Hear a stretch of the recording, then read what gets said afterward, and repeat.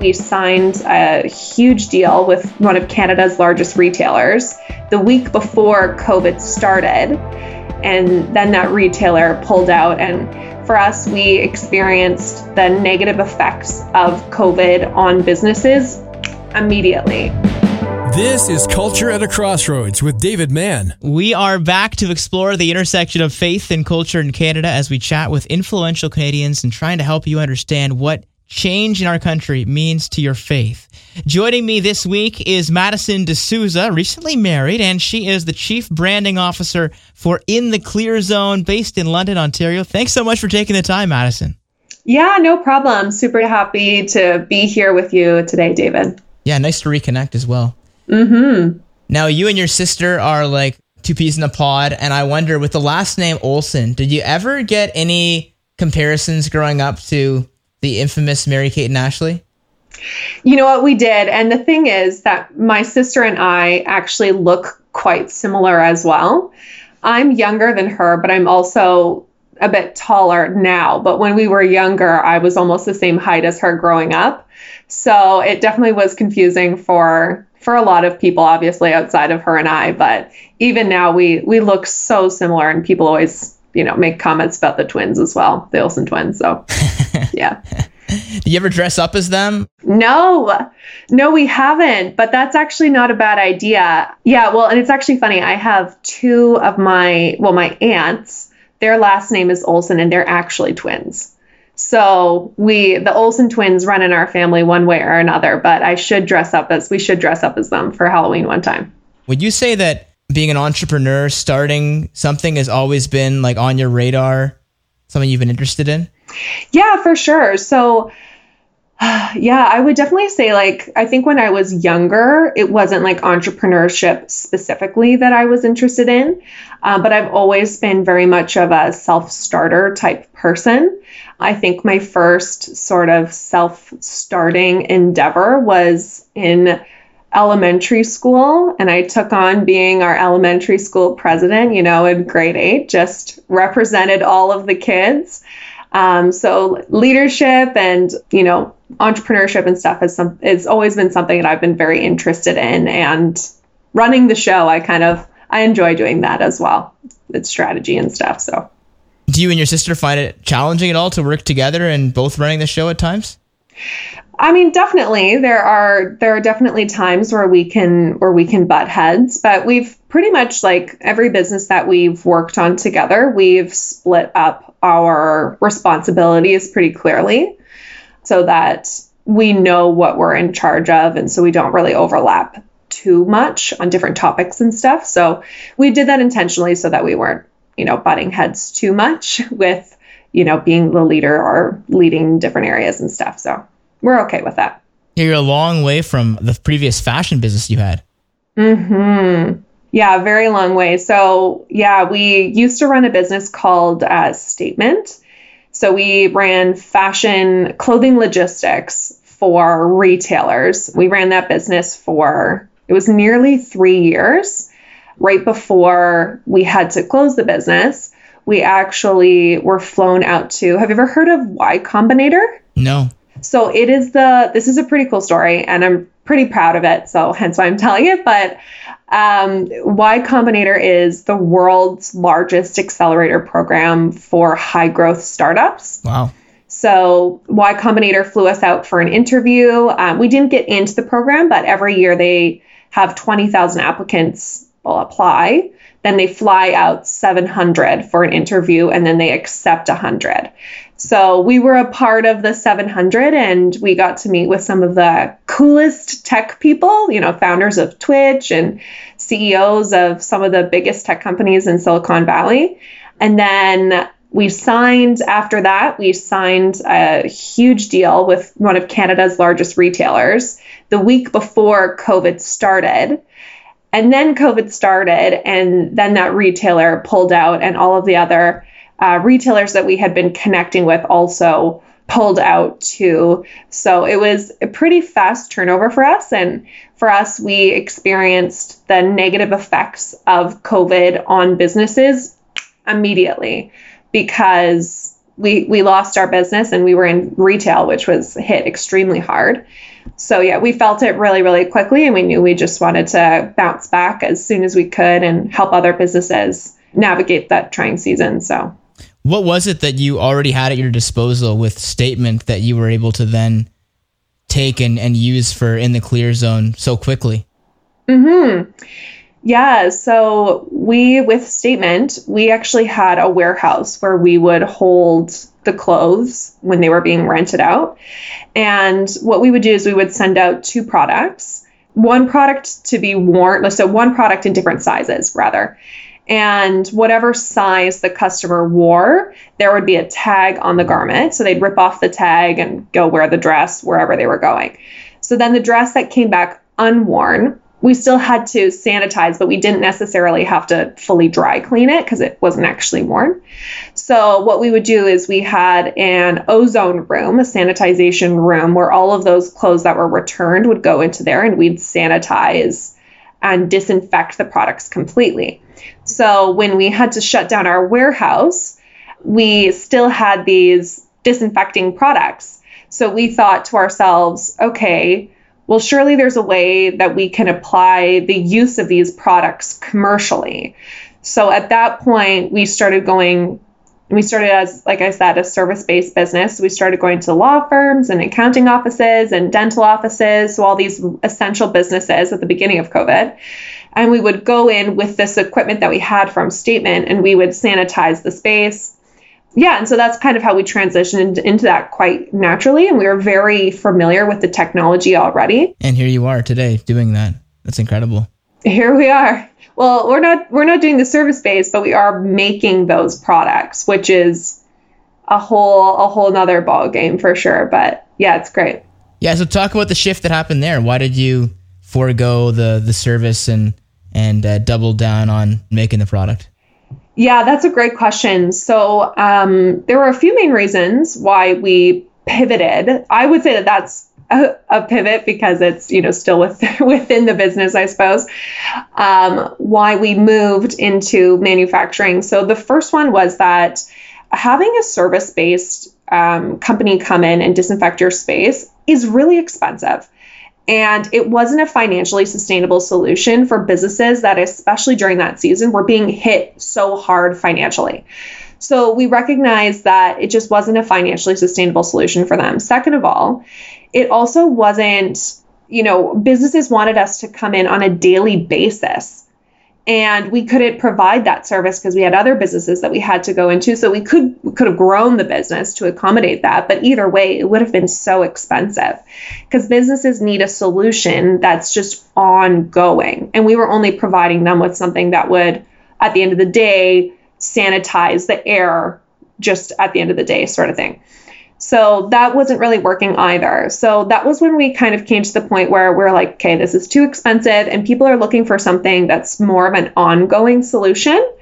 And our model right now isn't providing that for us. So we did a deep dive into a ton of research, started working with a research lab, just exploring the idea. Could we make these products? If we were to make them, how would we differentiate them from the market? This is a very saturated, old market, air purification. So how are we coming in with a unique proposition? And is this something, financially that we could take on? Is this a feasible opportunity? So we started with the research. We identified a few key market differentiators, and then we started working with a manufacturing facility based out of London. And it all just really fell into place really nicely and is definitely solving real problems more than the service-based solution was for businesses and people. That's got to feel good. Yeah, it's great. It's been really nice. A lot of people are very scared. So the fact that we can provide them with really great technology that very actively disinfects their space and brings them peace of mind is very rewarding, for sure. So what does it look like for them to be able to build these machines, for lack of a better term, that you distribute? Yeah, so we work with a company based out of London. They're called OES. And so I guess sort of the product flow is, obviously we have to design, we did all the research. and figured out what needed to be in the product and what level of output of hydroxyls is the technology that we use now. So what level of hydroxyl output we wanted, what kind of filters, we have different filters in our product, what kind of filters we wanted and what kind of filters we needed. So HEPA, carbon, and then we figured out what type of UV lights we wanted. So the nanometers of UV lights, and a lot of grade 11 science came into play with the discovery of this. Wow. And then we went to the drawing board and we did a lot of iterations. Our first product, David, was literally insane. It was an insane little machine. It was like 25 pounds. It was a big circle. It was a big black, ugly circle. Like, it was crazy. We just had no idea what we were doing. Actually, that wasn't even our first machine. That was like our third machine. Our first one was even wilder. And then anyways, you start building the products with your hands. Like, my business partner and I, Janessa, we just started building them and trying to figure out, how could we put these pieces together? How could we make this work? And then you just kind of move on from there. So then, okay, we've made this machine and it's totally ghetto and terrible. So then we go to a designer and the manufacturing facility. Okay, so how can we make this better? This is the idea, but how do we make this better and iterate upon this? And then it's just like constant product updates and renewals and stuff like that we're making on the product because we're still so young. So we haven't perfected it. So there's lots of changes taking place on a regular basis. And then once you get the design together and all the components together, then they build and outsource a lot of the building and then assemble it as well. So you guys have both all of a sudden become engineers too, you and your sister. Yeah, I mean, I would definitely say my sister is a little bit more of the engineer. It's pretty impressive. At one point, I thought that she was an electrician. I didn't take on any of the electrical. I was like, okay, I think she got electrocuted at one point as well. Yeah, it was crazy, like in our parents' basement, trying to figure out these products. Now we're not like that. It's much safer. But the things you do when you're just starting and trying to figure it out, and it's wild what you'll do at those places. You mentioned this is a pretty saturated market. Mm-hmm. Do you think it's a market that will continue to grow, though, as I'm sure there are some businesses that are a little bit behind on wanting sanitization and wanting to disinfect going forward? 100%. I think as well, I think with COVID, a couple of things that we've learned is that as a business owner, you do have to be prepared for pretty much anything. So, and that is extremely difficult to do.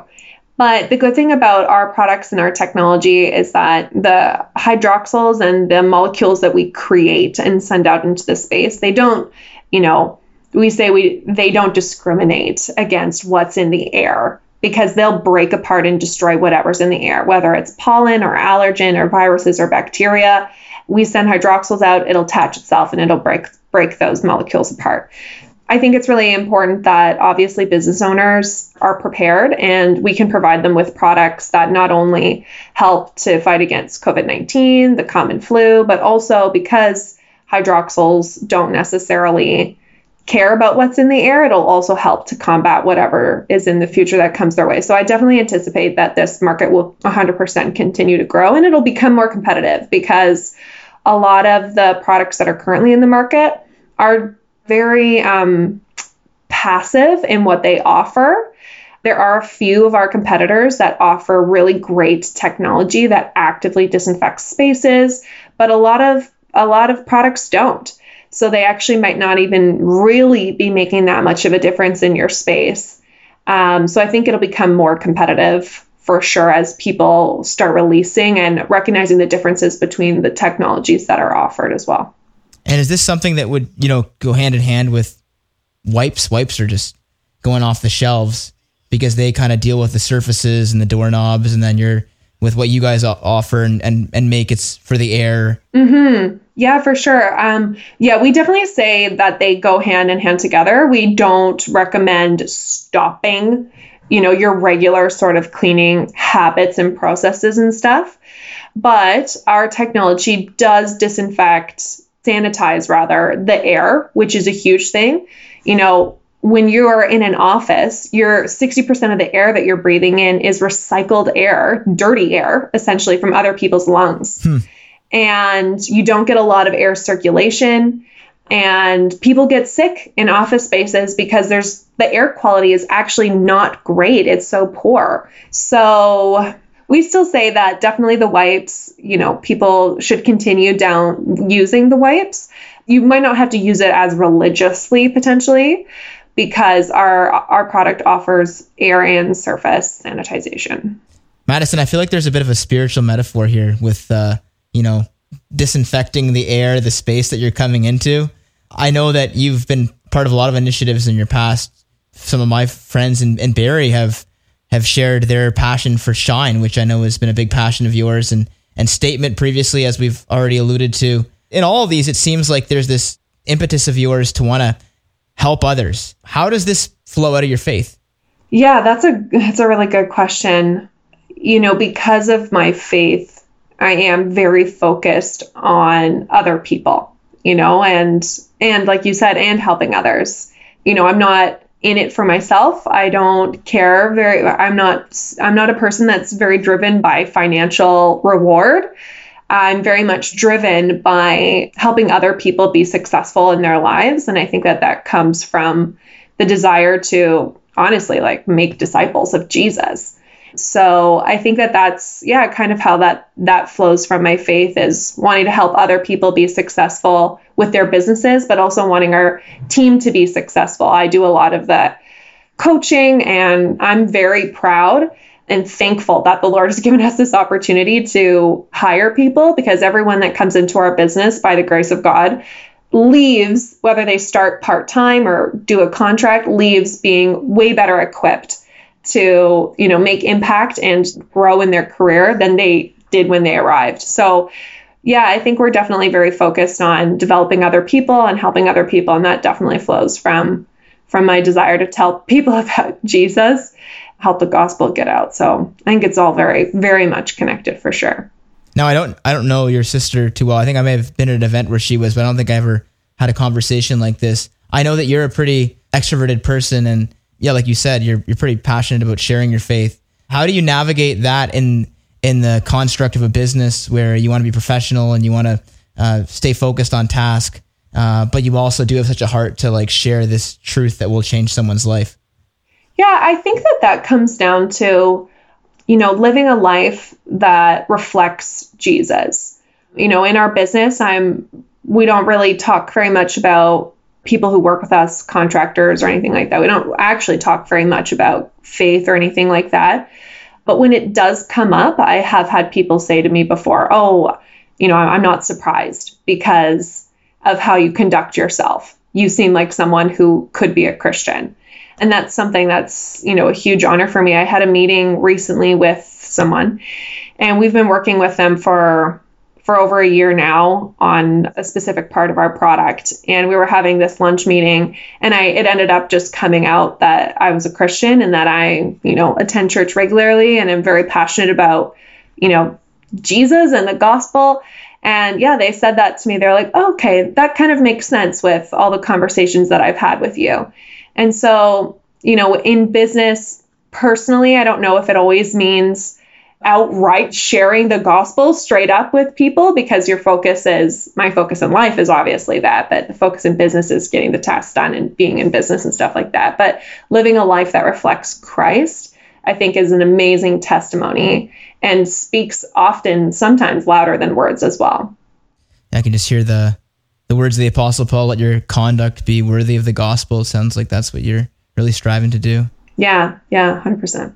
Could you just share one of those examples of how your product has helped a business, helped a person in the last several months? Yeah, for sure.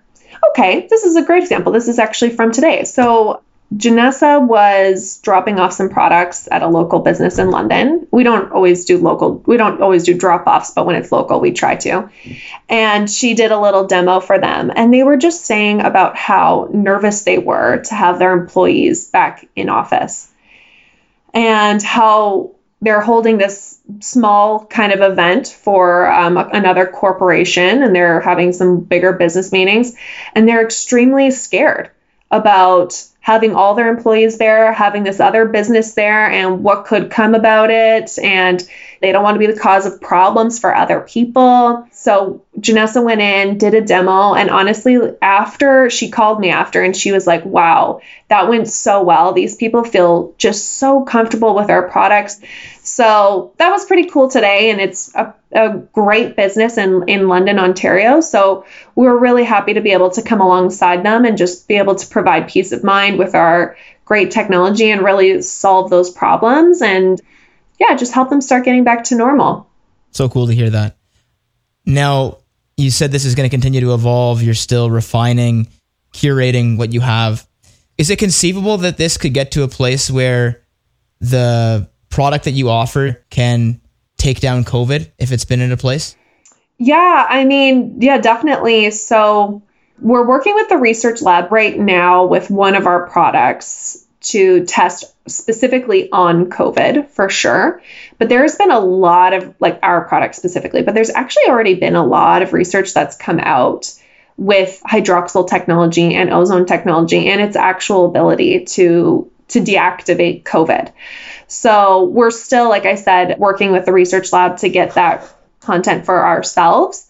But the research is already out there that the technology that we use is effective at destroying COVID. So we're very confident that we'll be able to come alongside that research that's already been released.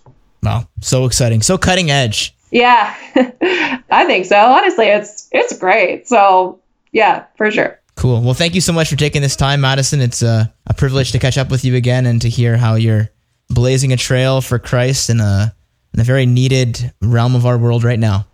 Yeah, awesome. Well, thanks for having me, David.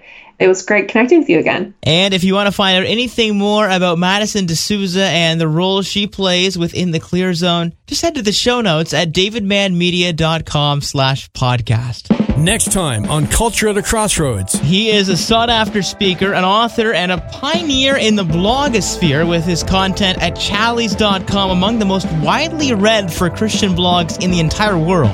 Tim Challies is considered an expert on productivity, technology, and temptation, and in the last couple of years, the sudden loss of his 20-year-old son has been especially testing.